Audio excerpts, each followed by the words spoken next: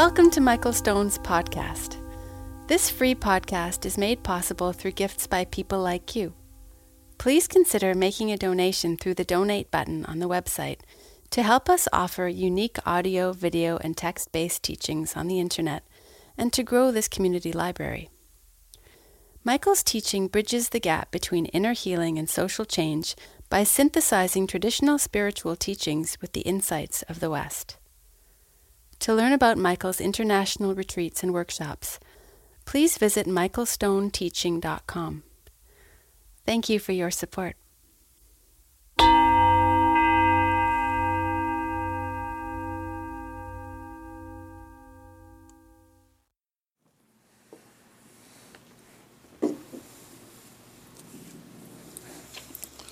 When you're sitting still and you get a sense of the breath happening in the body, in the background, and then you put an object in the foreground. So the object that I recommended is sound. Just listening. Then when sounds come and go, they are no longer distractions. They used to be distractions. But now they're not distractions. They're the object of meditation. So whenever your attention gets shipwrecked and stuck in one thing, on one island, then you just come back again to the body breathing and sounds. And then you turn the sounds into an object that brings you back into the present moment. And last night, when we were studying the text, it said, you can do this with confusion. When you're confused, from a place of serenity, you notice that there's confusion. Just that moment you notice there's confusion, and suddenly you're not identified with it. And then, as you notice the confusion becomes Buddha. The confusion becomes Buddha. Once, the Buddha was walking to a village, and somebody stopped him and said to him, "What are you?" And the Buddha said, "What do you mean?" And they said, "Are you a god?" And the Buddha said, "No, I'm not a god." And they said, "Are you a spirit?" And the Buddha said, "No, I'm not a spirit." "Are you one with supernatural powers?" And the Buddha said, "No." Well, his name was Gautama. "No, not supernatural powers." And then the person said, "Well, then when you die, how do you want people to refer to you?" And Gautama said, "As Buddha, as somebody who's awake."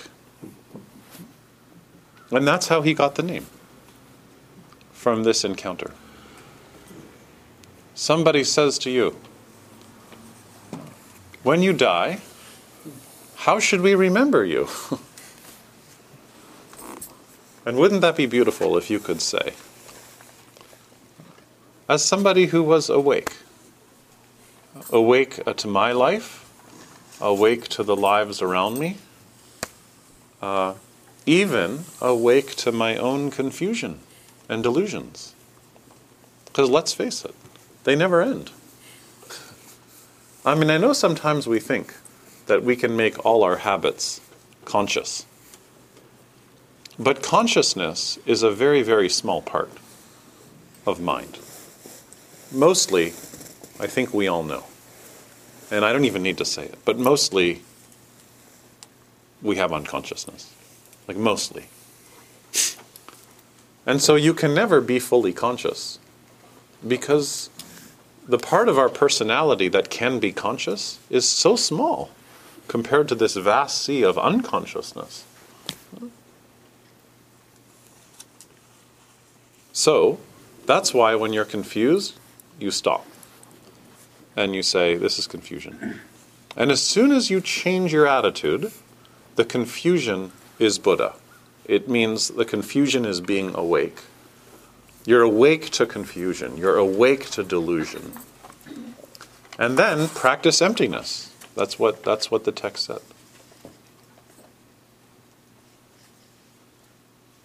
The word for emptiness in Sanskrit is shunya or shunyata.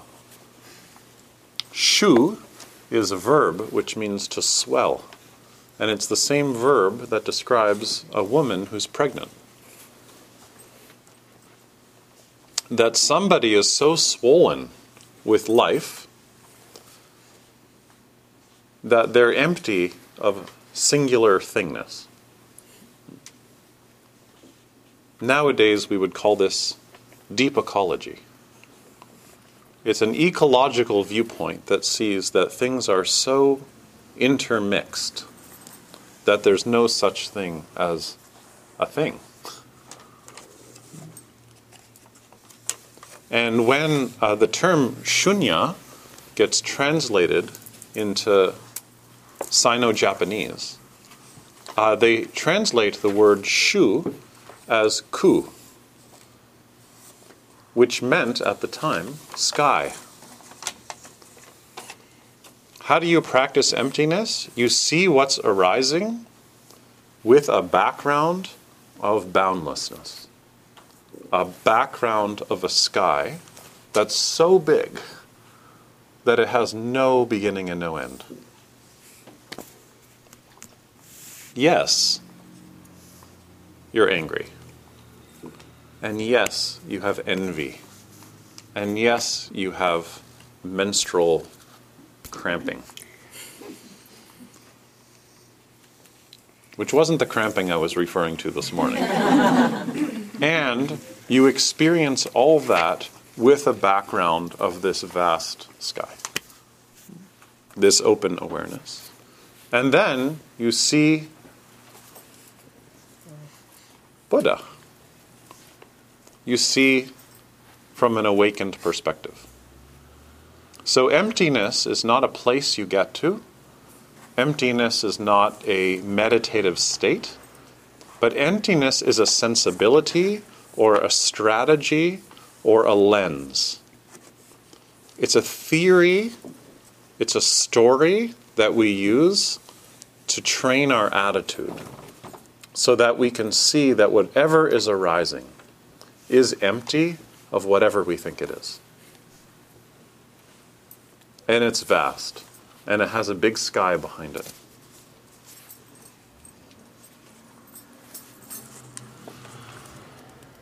So, this is the 14th of 59 slogans. And as I said yesterday, it's helpful to think that these are bumper stickers. And I encourage you to actually make these into bumper stickers. And that way, when you're walking around Madison as a crazy, stressed person, you'll see these bumpers that are reminding you all through the day. Do they have bumper stickers for bicycles yet? Yeah. Okay, so we should make bumper stickers for bicycles. 59 of them that have all the slogans. What do you think? Wouldn't this be great? Let's do it. And they should be glow in the dark. So like a biker rides by you, and you're like, and it says, do good. And you're like, oh God, I shouldn't, go steal like I was just about to.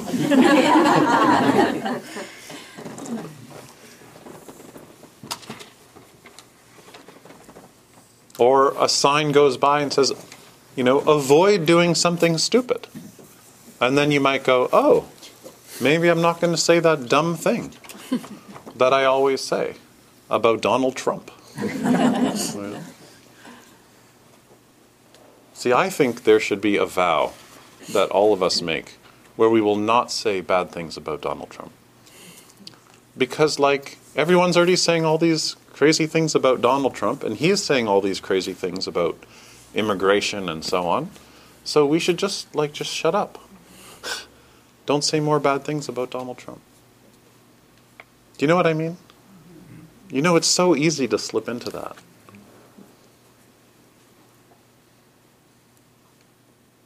So, then, line 15. Can we keep going? Yeah. And if you have a question, you can just put up your hand or a comment. Do good. Maybe I shouldn't say too much more. Just do good. That's what I was trying to say last night. Don't be tough and don't be mean. Just do good. Say hello to people. Smile at people. And wish them happy birthday. If you know someone that's lost somebody, bring them flowers. Nowadays, there are so many apps for sending flowers. It's so easy to just get on your phone and send flowers to somebody. What is it, 30 or 40 bucks to send a really nice flowers? Maybe you know someone who has someone ill in their family. So send them flowers. Especially this time of year where our bodies are craving flowers. Send people flowers.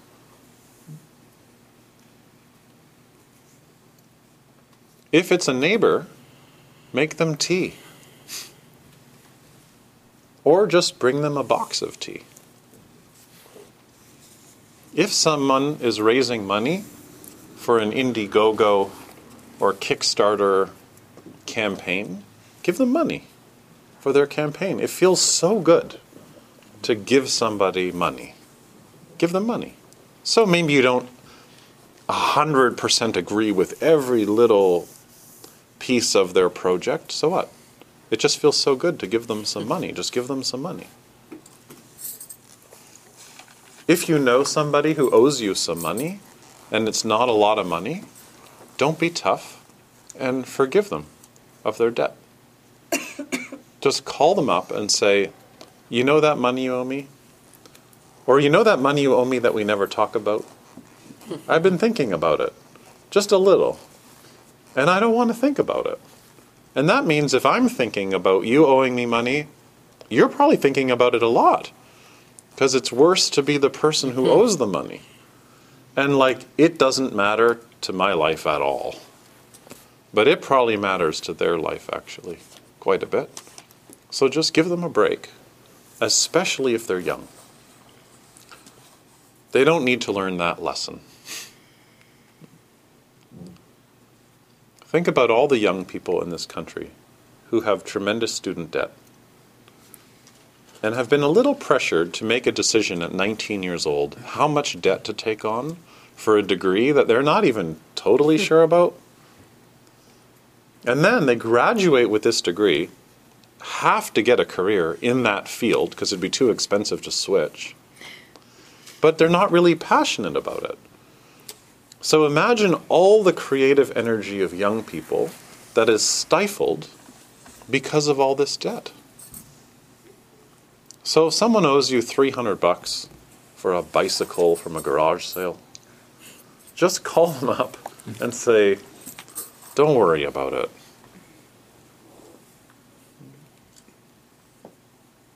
Open doors and help people with their coat. You know, in Madison, you have to wear a coat for how many months? 10.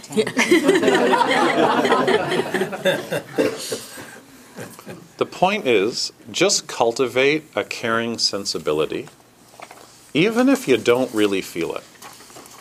It doesn't mean you have to have a fake smile, but it does mean that you do things even if you don't really feel it.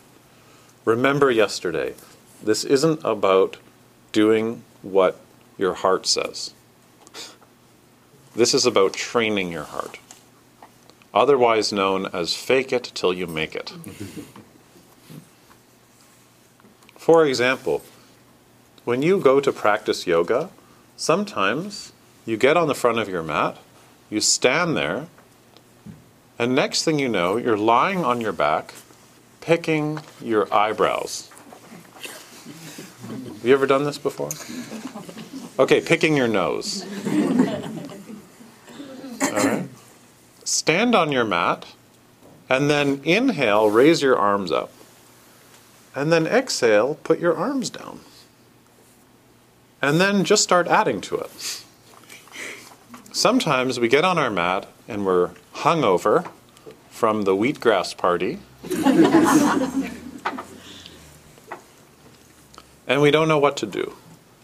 So you just put one step in front of the other. And you start to remember some of the things we've been doing together. And then you develop a practice. Not based on how you feel. If your practice is based on how you feel, you're going to practice when you feel good. And lie around watching Netflix when you don't really feel like practicing.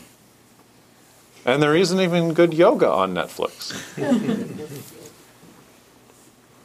Then the text says, avoid evil, which means to refrain from what's unwholesome.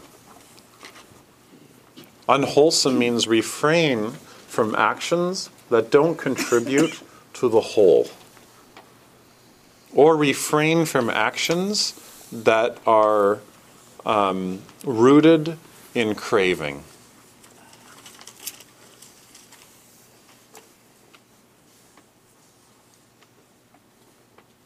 If you're feeling anxious and there's a lot of craving in you, spot it.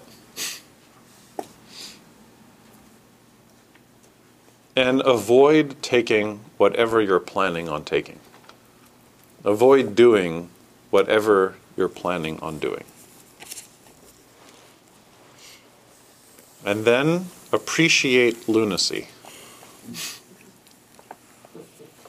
Traditionally, what this meant is make offerings to demons.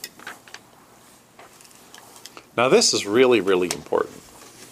Because here's the thing about spiritual practice. When you practice, you start waking up. And when you wake up, it creates a shadow. And the shadow is that the more you wake up, the more the old habits really want to come back. And the more they insist on getting a foothold in your new awakened life. So, when I teach silent retreats, usually the night the retreat ends, all the teachers go out and we eat fries. Sometimes they come with a burger. Do you know what I mean by that? Yeah. So this weekend, you'll practice all weekend. Then you leave here after a whole day, and after a couple hours, the old habits are like, hey, like, what about me? And they're going to want to climb into this space that's now been opened up. So we have to make offerings to the old habits. So now, instead of unconsciously and compulsively going for the ice cream, to use an example from my own life, the workshop ends and you say, after dinner tonight, I'm going to have a little sweet something. And I'm going to have it, and I know it's not so good, but I'm going to have it because I'm making an offering to the part of me that really craves that. So I'm going to give it a little something. Otherwise, if you try and get too pure, in 3 or 4 days, it's going to be a disaster. Because you haven't made any offerings to the demons.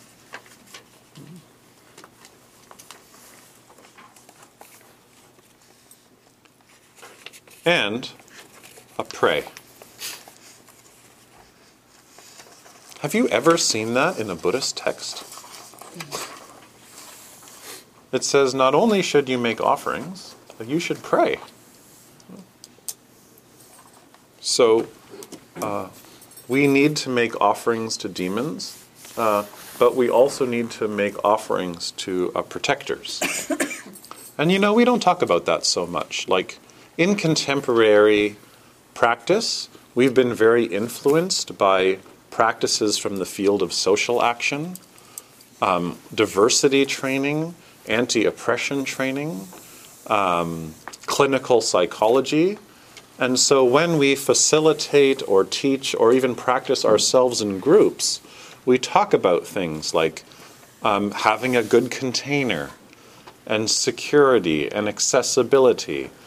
And that's really been an important win.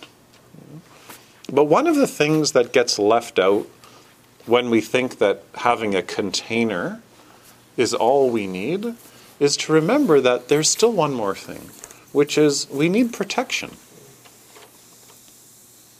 We need protection from demons, especially our own.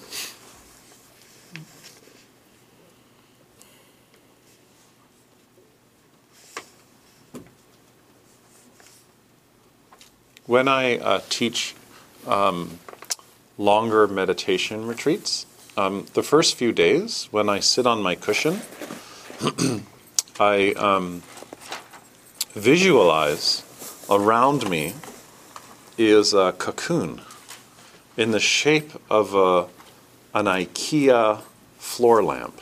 Do you know the ones I'm talking about? The paper floor lamps? You know? And I imagine that I'm sitting in the cocoon, and it's filled with yellow vapor. And it has no holes except a small ones for my nose to breathe, and 2 holes the size of my feet, so that if I had to get up and go, I could put my feet down and go. And inside of the cocoon are all of the necklaces that I used to wear when I was a kid. I'm not wearing them. They're just hanging in the cocoon.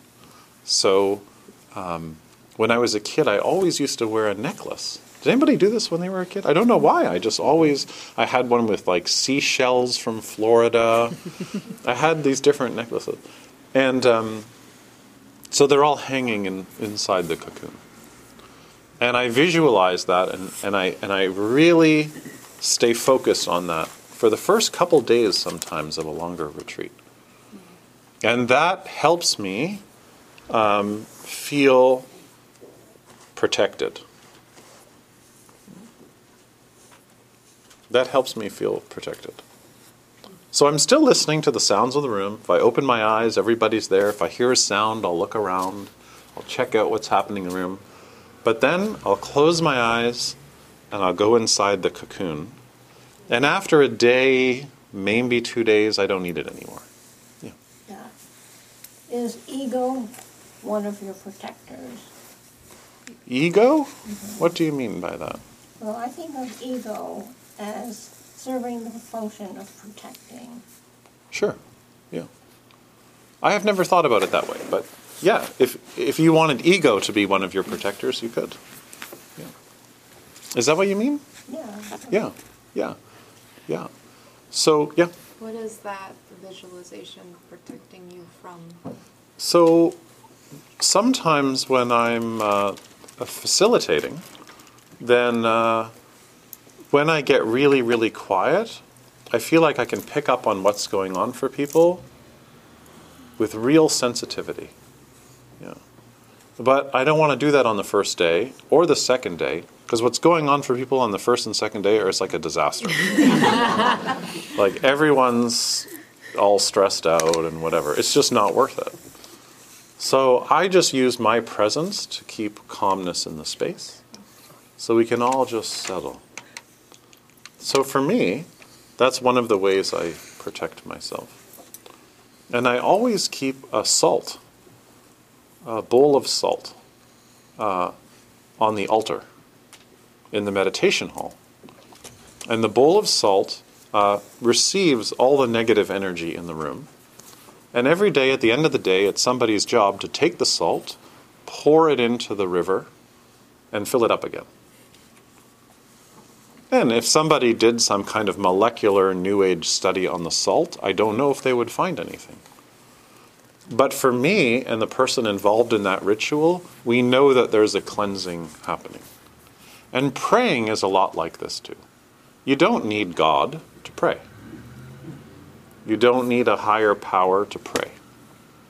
You don't need a creator spirit or a belief in one to pray. You just need to pray. Is this something that you can do, like, not only in the meditation room or in your workplace or anywhere? Yeah, I'm just giving examples. Yeah. So you just keep a ball of salt, so at the end of the day, it's just empty, so then it gets rid of all the negativity in the Yeah. area? Yeah. So is there any physical limits, like how big an area, or is it? Start small. Start really small. Yeah. Start really small. But the text isn't saying anything other than that. It's just saying, do really good stuff. Avoid really bad stuff. And pray. Yeah.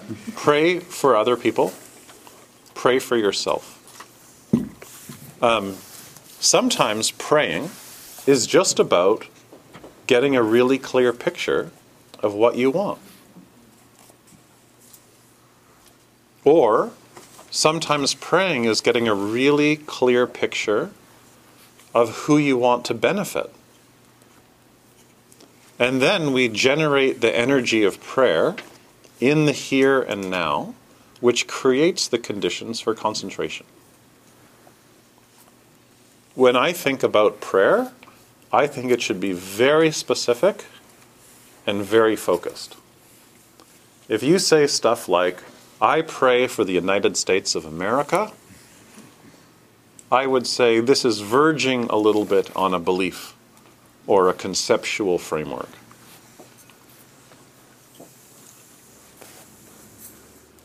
If you always think about the Buddha, and that's your thing, or you have like a really nice one at home, then pray for the Buddha.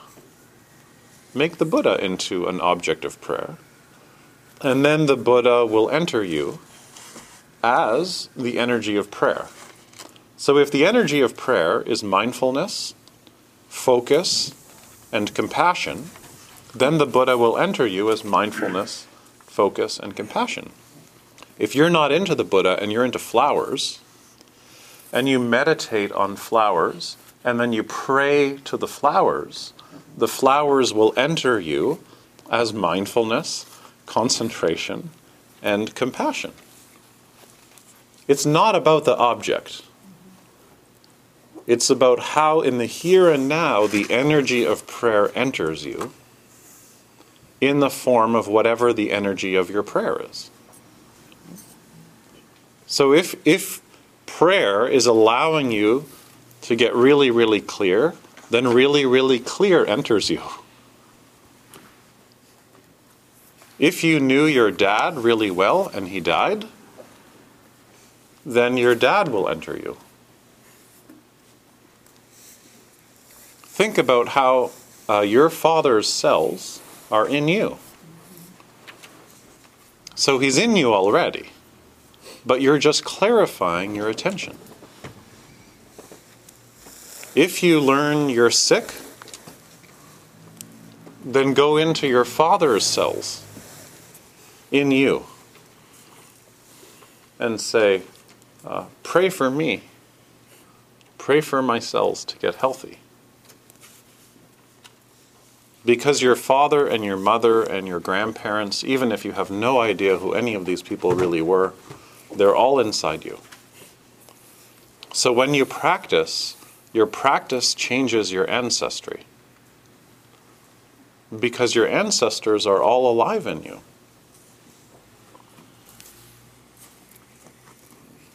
Michael, Yeah. I don't really, I like the verb pray. Mm-hmm. I don't get it. Okay, then just say meditate. Okay. I'm going to really meditate on my dad. I'm going to really meditate on these flowers. The effectiveness of prayer is something I can't speak about because I don't know anything about it. How can any of us really know anything about it? Just like I can't speak about God. I don't know anything about God. And I can't speak about revelation because I don't know anything about revelation. And I can't speak about punishment, because I don't know anything about punishment. But I know something about concentration, and I know something about the effectiveness and the healing nature of concentration. And so this line is saying something very, very unusual for a Buddhist text in the 12th century in Tibet, which is a pray. If you walk around and you work with mindfulness, that's prayer. If you go into your garden and you garden with mindfulness, that's prayer. If you mark your students' papers and you do it with mindfulness and understanding, then that's prayer. If you're ill and you really turn inwards and meditate on the healing energy in your body, that's prayer. I don't know if you'll get stuff. I don't know if you'll win stuff. I don't know if you'll make things fall on people.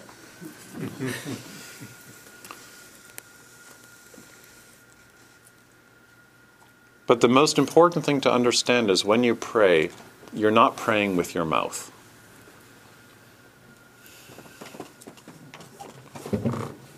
And if sometimes you have a prayer when you're asking for something, that's a really good thing, because it allows you to ask for something. And it allows you to get really clear on something that's important to you. So you should sometimes ask yourself, if you're not into prayer, what would I pray for if I had to pray for something today? To get clear on what your intentions are. And if you're so unfocused that the only thing you're thinking about is, for I don't know, what? Come on, just make something up. Birthday chocolate. And the Sangha really helps you do this. Community really helps you practice more mindfulness.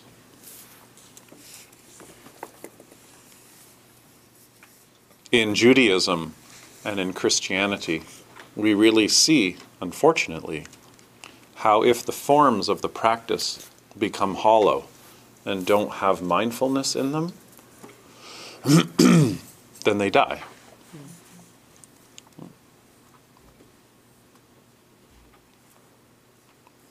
So anything that you do with concentration is prayer. Anything. And then, when you do that, i.e. line 16, whatever you meet becomes the path. Like we thought that we were on a spiritual path that was really special. And then we realized the path is empty. Which means the path isn't something we're following, like the 8 limbs, or the 6 limbs, or the 4 limbs, or the 12th limb, or whatever, or I'm a this practitioner. The path is what's right in front of you when there's understanding and mindfulness present, when there's this energy of mindfulness present. There's a hand up somewhere there. Yes, I have a question. From last night, you talked a lot about it already, but I just was a little just about the protection and about my experience doing counseling with some people that have a lot of emotional dysregulation, a lot of suffering and trauma, is that it's helpful to, I'm very sensitive to feel where they're at, not usually right away, but eventually working with them. But then, like we were talking before, I get kind of confused about what is mine and what theirs. And I was just wondering if you get anything to say about that. So the first thing I would say is it's really important for you to be relaxed and watch comedy.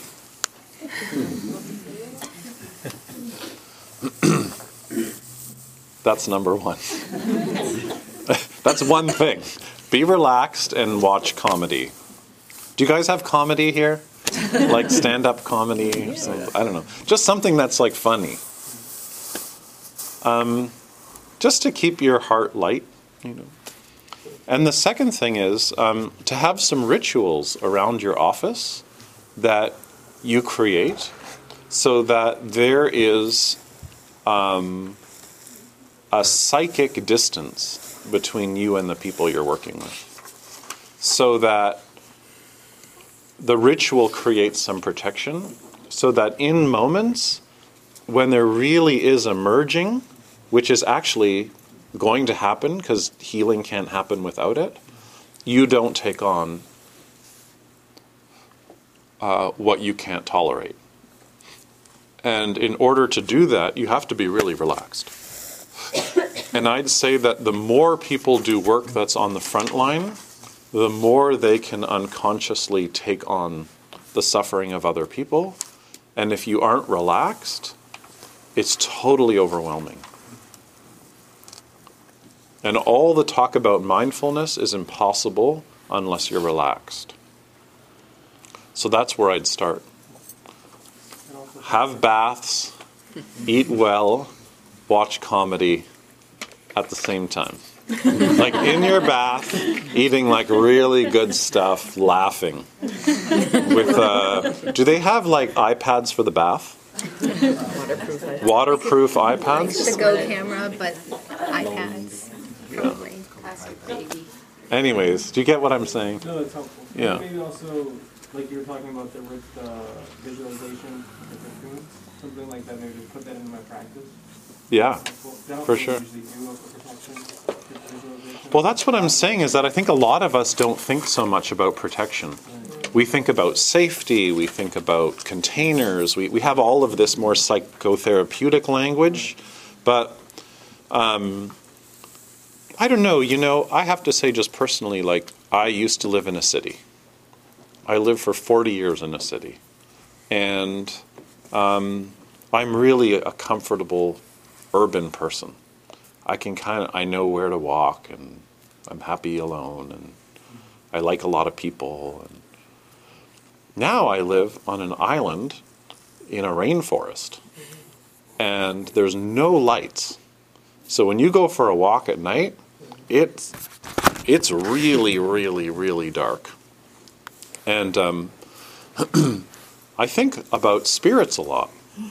Because when you're in a lit area, you never really think about spirits. You never need to think about spirits. But when you walk around in the forest, there's stuff everywhere. There's stuff everywhere. And so, what indigenous culture doesn't have practices for protecting us from the spirits that are unhelpful? Right? When you walk in the forest at night, they're everywhere. You see them all over the place. So, when you do psychotherapy with people who are really dysregulated or who have a lot of trauma, the room's filled with spirits. Filled with spirits.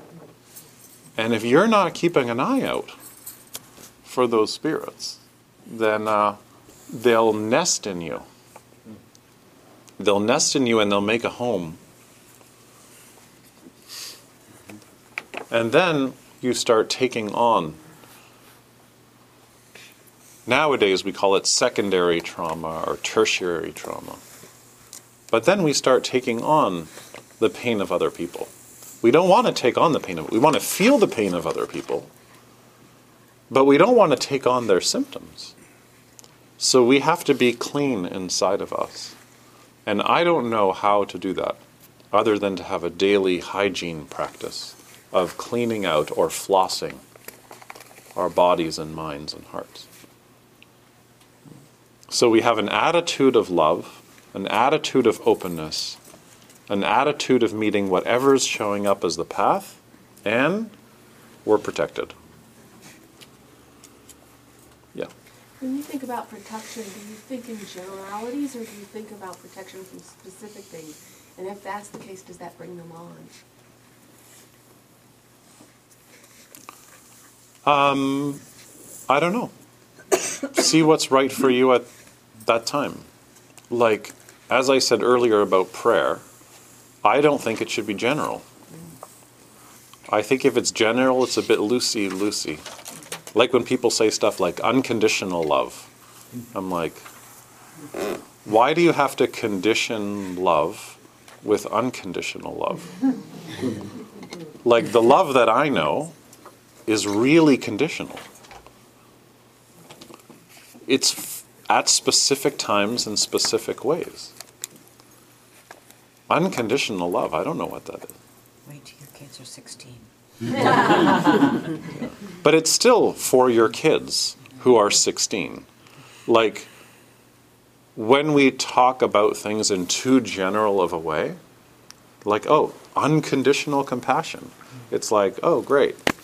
Okay, I'm just really neurotic and local. Give me something local. Climate change. Climate change. You can't deal with climate change. You deal with something local. And those local things network together. If you leave here and you're like, I'm going to go deal with homelessness, how do you deal with it? You start here. You still have to have a neighborhood and a person. So, really specific, really clear. Does that seem? Yeah. Any other comments or questions? Yeah. When you were talking about prayer, I was thinking about faith, because a lot of times when people pray, they put faith in that something will happen. And I'm curious what you think of that. Line 17, here it comes.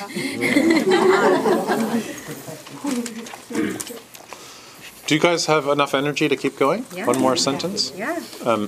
If you need to stretch your legs or something, or have a piece of chocolate, it's perfectly fine. Do you want to hear a poem? Yes. I've been reading some poems from a little book that I received. And this is by someone named David Budbill. Isn't that a great name, Budbill? Isn't that beautiful? But before I read his poem, I wanted to read you how he wrote his bio. I loved his bio. So listen to this. People think I'm a Zen Buddhist. Maybe I am. I tell people I'm a Taoist Buddhist Methodist from Ohio. Sometimes I sit on a cushion and burn incense in front of my little homemade altar. I don't chant sutras. I do play the shakuhachi a little. I read a lot of ancient Chinese poetry. I live a reclusive life in the remote mountains of northern Vermont, where every year for the past 40, I've cut a year's supply of firewood, raised a year's supply of vegetables, and written poems. Isn't that nice? So great. So here's the first poem. It's called, this was created, there's a poetry festival that my wife and I have been to that happens in the spring in Montreal. And it's called the Zen Poetry Festival, or something like that. I bet you there's one in the world, but it happens in Montreal. And they have all kinds of famous Zen people come. So they all contribute to this little book that gets made, and he was one of them. This one's called Bugs in a Bowl. This one's for Alicia in the corner. Han Shan, that great and crazy, wonder-filled Chinese poet of 1,000 years ago, said, "We're just like bugs in a bowl, all day going around, never leaving their bowl." I say, that's right. Every day climbing up the steep sides and sliding back. Over and over again, around and around, up and back down. Sit in the bottom of the bowl, head in your hands, cry, moan, feel sorry for yourself. Or look around, see your fellow bugs. Walk around, say, hey, how you doing? Say, nice bowl.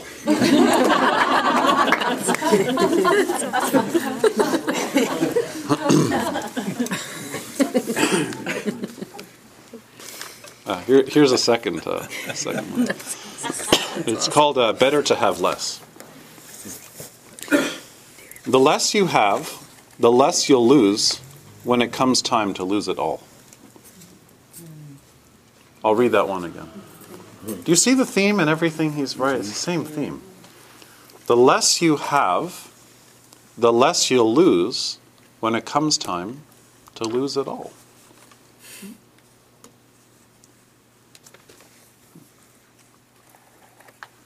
I mean, isn't this kind of why we practice? What's his name again? David Budbill. The reason why most of us come to practice is we have some privilege. We have a roof. We have a semi-decent place to live. Some people have a really decent place to live. We can get around.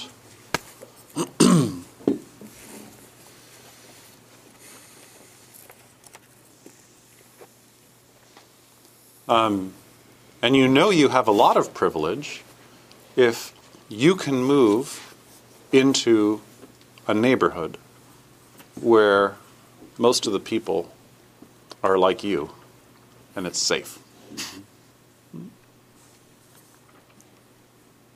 Once you have some privilege, it means you have some leisure time. Once you have some leisure time, what are you going to do? What do you do? What's left to do? Renovate again? Yeah.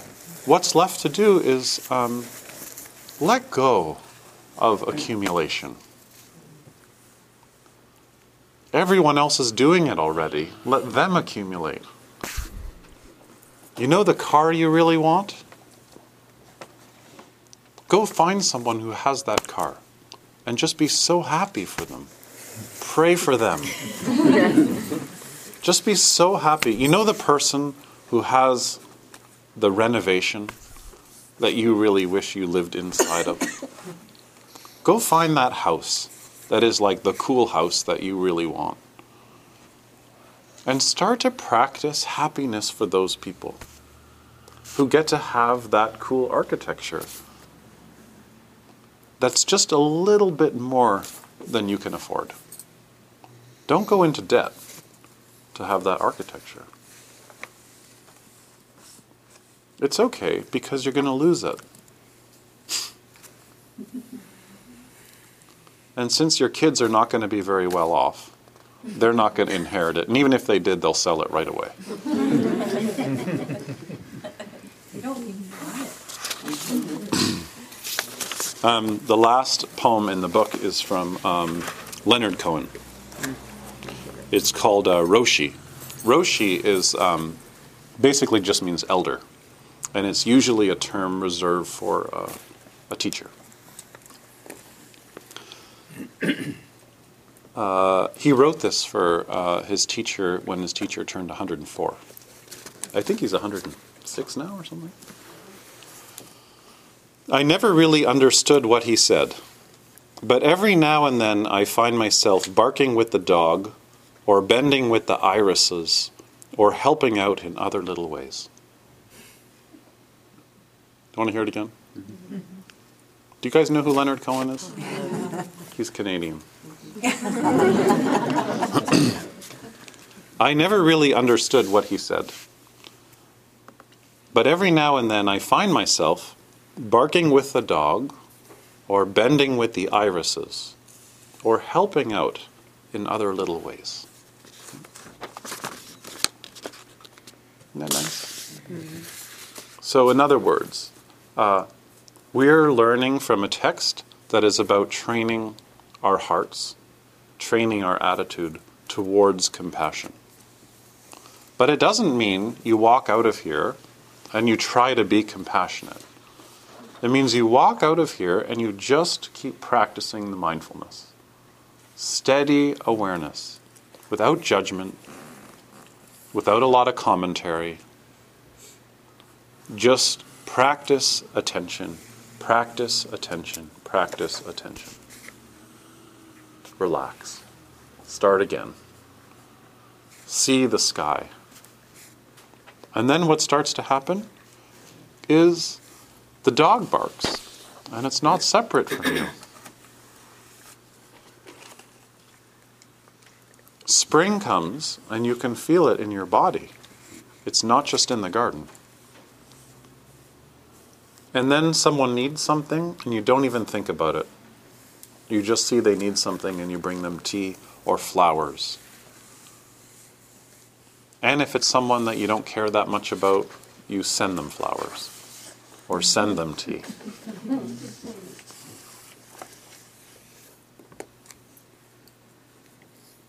So then, point 4, you can make practice your whole life. So at first it was this thing you did sometimes, and now you see that it's the center of your life. Everything radiates out from your practice, and you cultivate a serious attitude. I love this sentence so much. What does that mean? It means you take your life more seriously because you see that it's evanescent and unreliable. You start to see that your body is unreliable, and so you start to take it more seriously. You start to see that your mental health is unreliable, so you start to take your mental health more seriously because of your genetics and because of technology and the intersection of those things. If one of your parents was an alcoholic, when you age, there's a good chance that some of those patterns are going to appear in your life.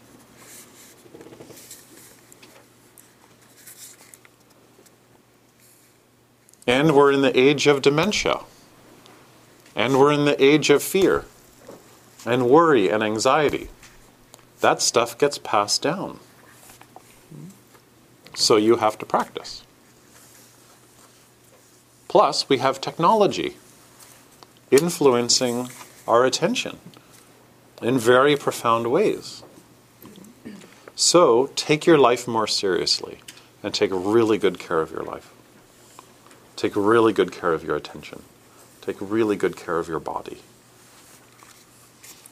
And there's 5 ways you can do this, is what it says here. Oh, but it doesn't tell you the 5 because you're just supposed to know this. So an interesting thing about this list is that you find it in both the first chapter of the Yoga Sutra and you find it in all of the early Buddhist teachings. The Buddha had 2 ways of talking about these 5. Sometimes he called them the 5 indriyas, the 5 faculties, and sometimes he called them the 5 powers. And sometimes they were called the 5 superpowers. And I've always been confused by this, but then when I was preparing this week, I thought to myself, you know, everything's like this. Something starts out as a faculty, and then the more you practice it, the more you master it, and the more it becomes a power. You just do drills again and again and again. Did I tell you about Downton Abbey? Do you want to know something else about me that I've never told anybody? Okay. When I'm really tired and I'm like in a hotel or something and I just don't want to read or something, I watch tennis highlights. This is what I watch, is I watch tennis highlights. I actually don't know anything about tennis. I don't play tennis. I don't really know exactly what I'm watching. But I like that it's not a team sport.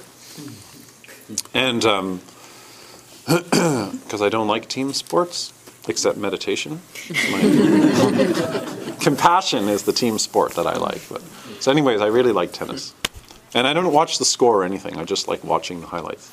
And but anyways, when I was watching the highlights, you know when you're watching something and on the side it shows you, like on YouTube, all the other things you could click next?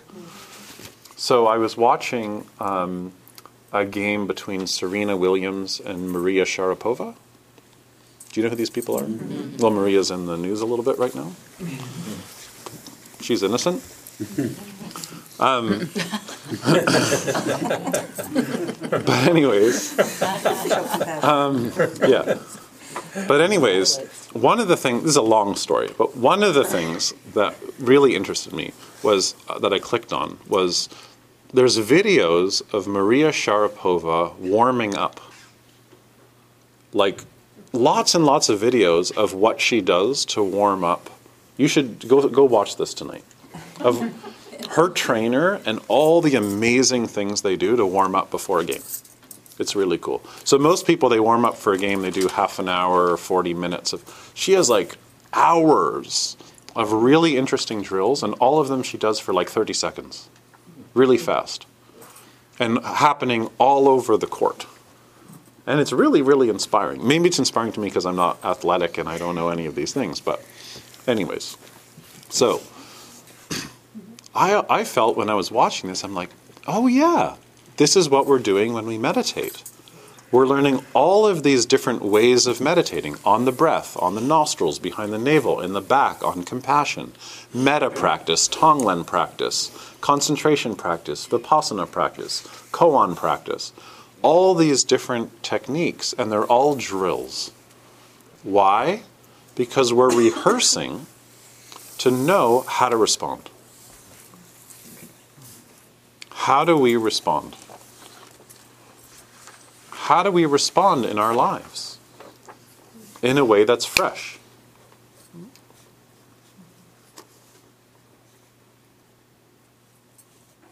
Right?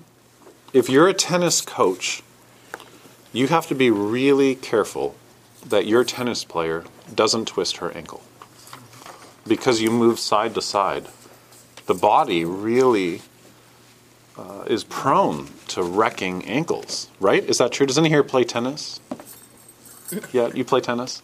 So ankle injury is probably like a big one. Okay, so if you're a tennis coach, you have to put your tennis player in ankle injury positions and teach them how to get strong in ankle injury positions. So you would I'm making this up, but you would get them to stand like this on an ankle, maybe for a minute, until it gets really strong in that position, because that's the position you're going to hurt yourself, right? So you have to train in all your injury positions if you're a good athletic coach, so that in the on season, your superstar, which is your paycheck, doesn't injure themselves. Does this make sense a little bit? So the Buddha is saying, you need to cultivate a serious attitude, and you need 5 things to make that happen, which are not listed here, but you know them already. The first one is Shraddha, which means faith. Because we're in the United States of America, the word faith has a lot of baggage, which we don't have in Canada. So I usually translate the word Shraddha not as faith, but as confidence. Just like if you say to someone, have faith in meditation, they'll say, I don't really have faith. But if they keep practicing, they start to develop some confidence. They start to develop some faith in the practice. The second strength is virya, which is usually translated as energy, but I translate it as enthusiasm. So virya is enthusiasm. So confidence and enthusiasm. The third one, smriti, is mindfulness. The fourth one, samadhi, is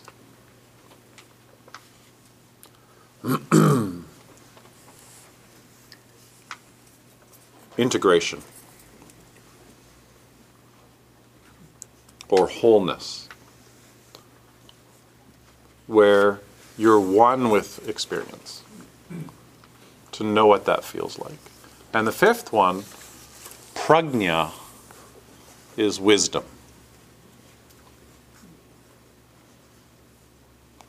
So it says, cultivate a serious attitude and do this by practicing. Remember what they are? confidence, enthusiasm, mindfulness, integration, and wisdom. And then, if you do this, number 18, which is the last line before our break, is then it doesn't matter if you're practicing in life or death. Because then our training all the time is a practice for death. We're practicing for death. You don't know what your death will be like. But let's say that you were present at your death. Let's just say that. It's possible. So I don't mean like on opioids watching Oprah, which is how a lot of people die. I'm not joking. That's how a lot of people die nowadays. In front of the TV. Really drugged up. But let's say you could be present when you're dying. And let's say, to not be idealistic, that you're also in a lot of physical pain. You're ill, and your family is there. Maybe a couple people are there. Maybe you're not even sure who they are. And you're really uncomfortable. You know you're really uncomfortable. But anyways, the doctor's given you some meds, but you're still really in a lot of pain. And so then, you've been practicing for so many years. And you say to yourself, okay, I'm going to die now. So then how would you lie down? Well, maybe you would remember how you've been practicing the corpse pose every day. And maybe you'd remember that you can let gravity take hold of your body.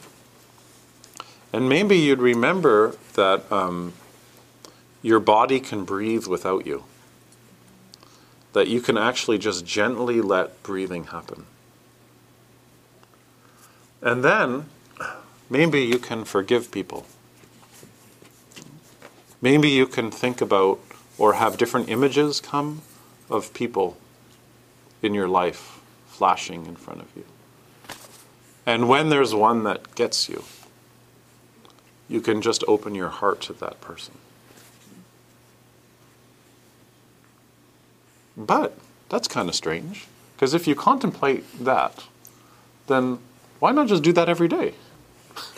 That's what this line is saying. It's like, okay, if you're doing all these practices to get ready for your death, keep in mind this is in Tibet where they were like kind of obsessed about death.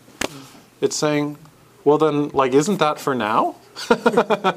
Why don't we do that every day?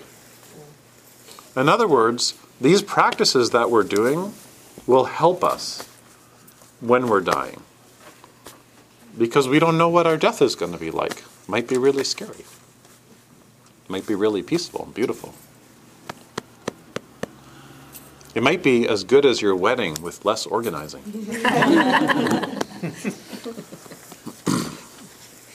And far fewer people. And also, sometimes a death looks really tragic on the outside, but we don't know what it was like on the inside. Sometimes maybe there was a trauma that led to a death, and that's what we see from the outside when we tell the story about the death. But we don't know what it was like on the inside. The last moments could have been really peaceful. So these are good things to think about. Not to create sorrow in the heart, necessarily. That's okay, though.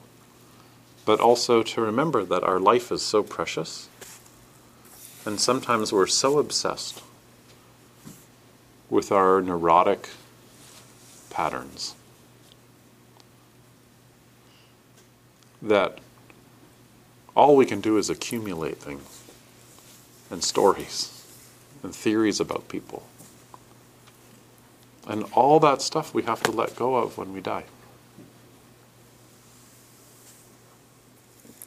So this text is saying if you want to cultivate practice, then you should practice for death and life. And the thing I love about this line is It doesn't say if there's a different thing you should do for death or life. It just says practice. Practice for death, practice for life.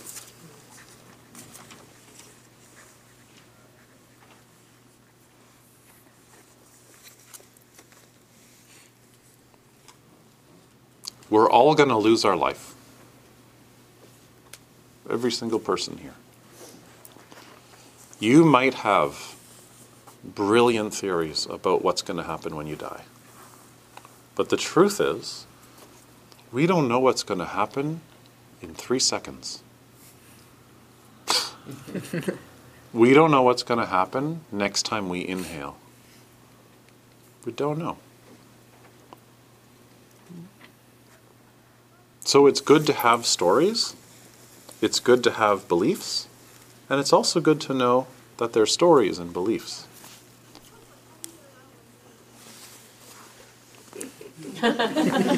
That's what I mean.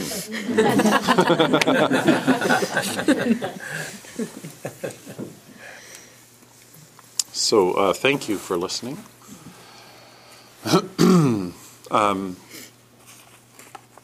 What I'd like to do is have a little break, and then we'll do some more practice together.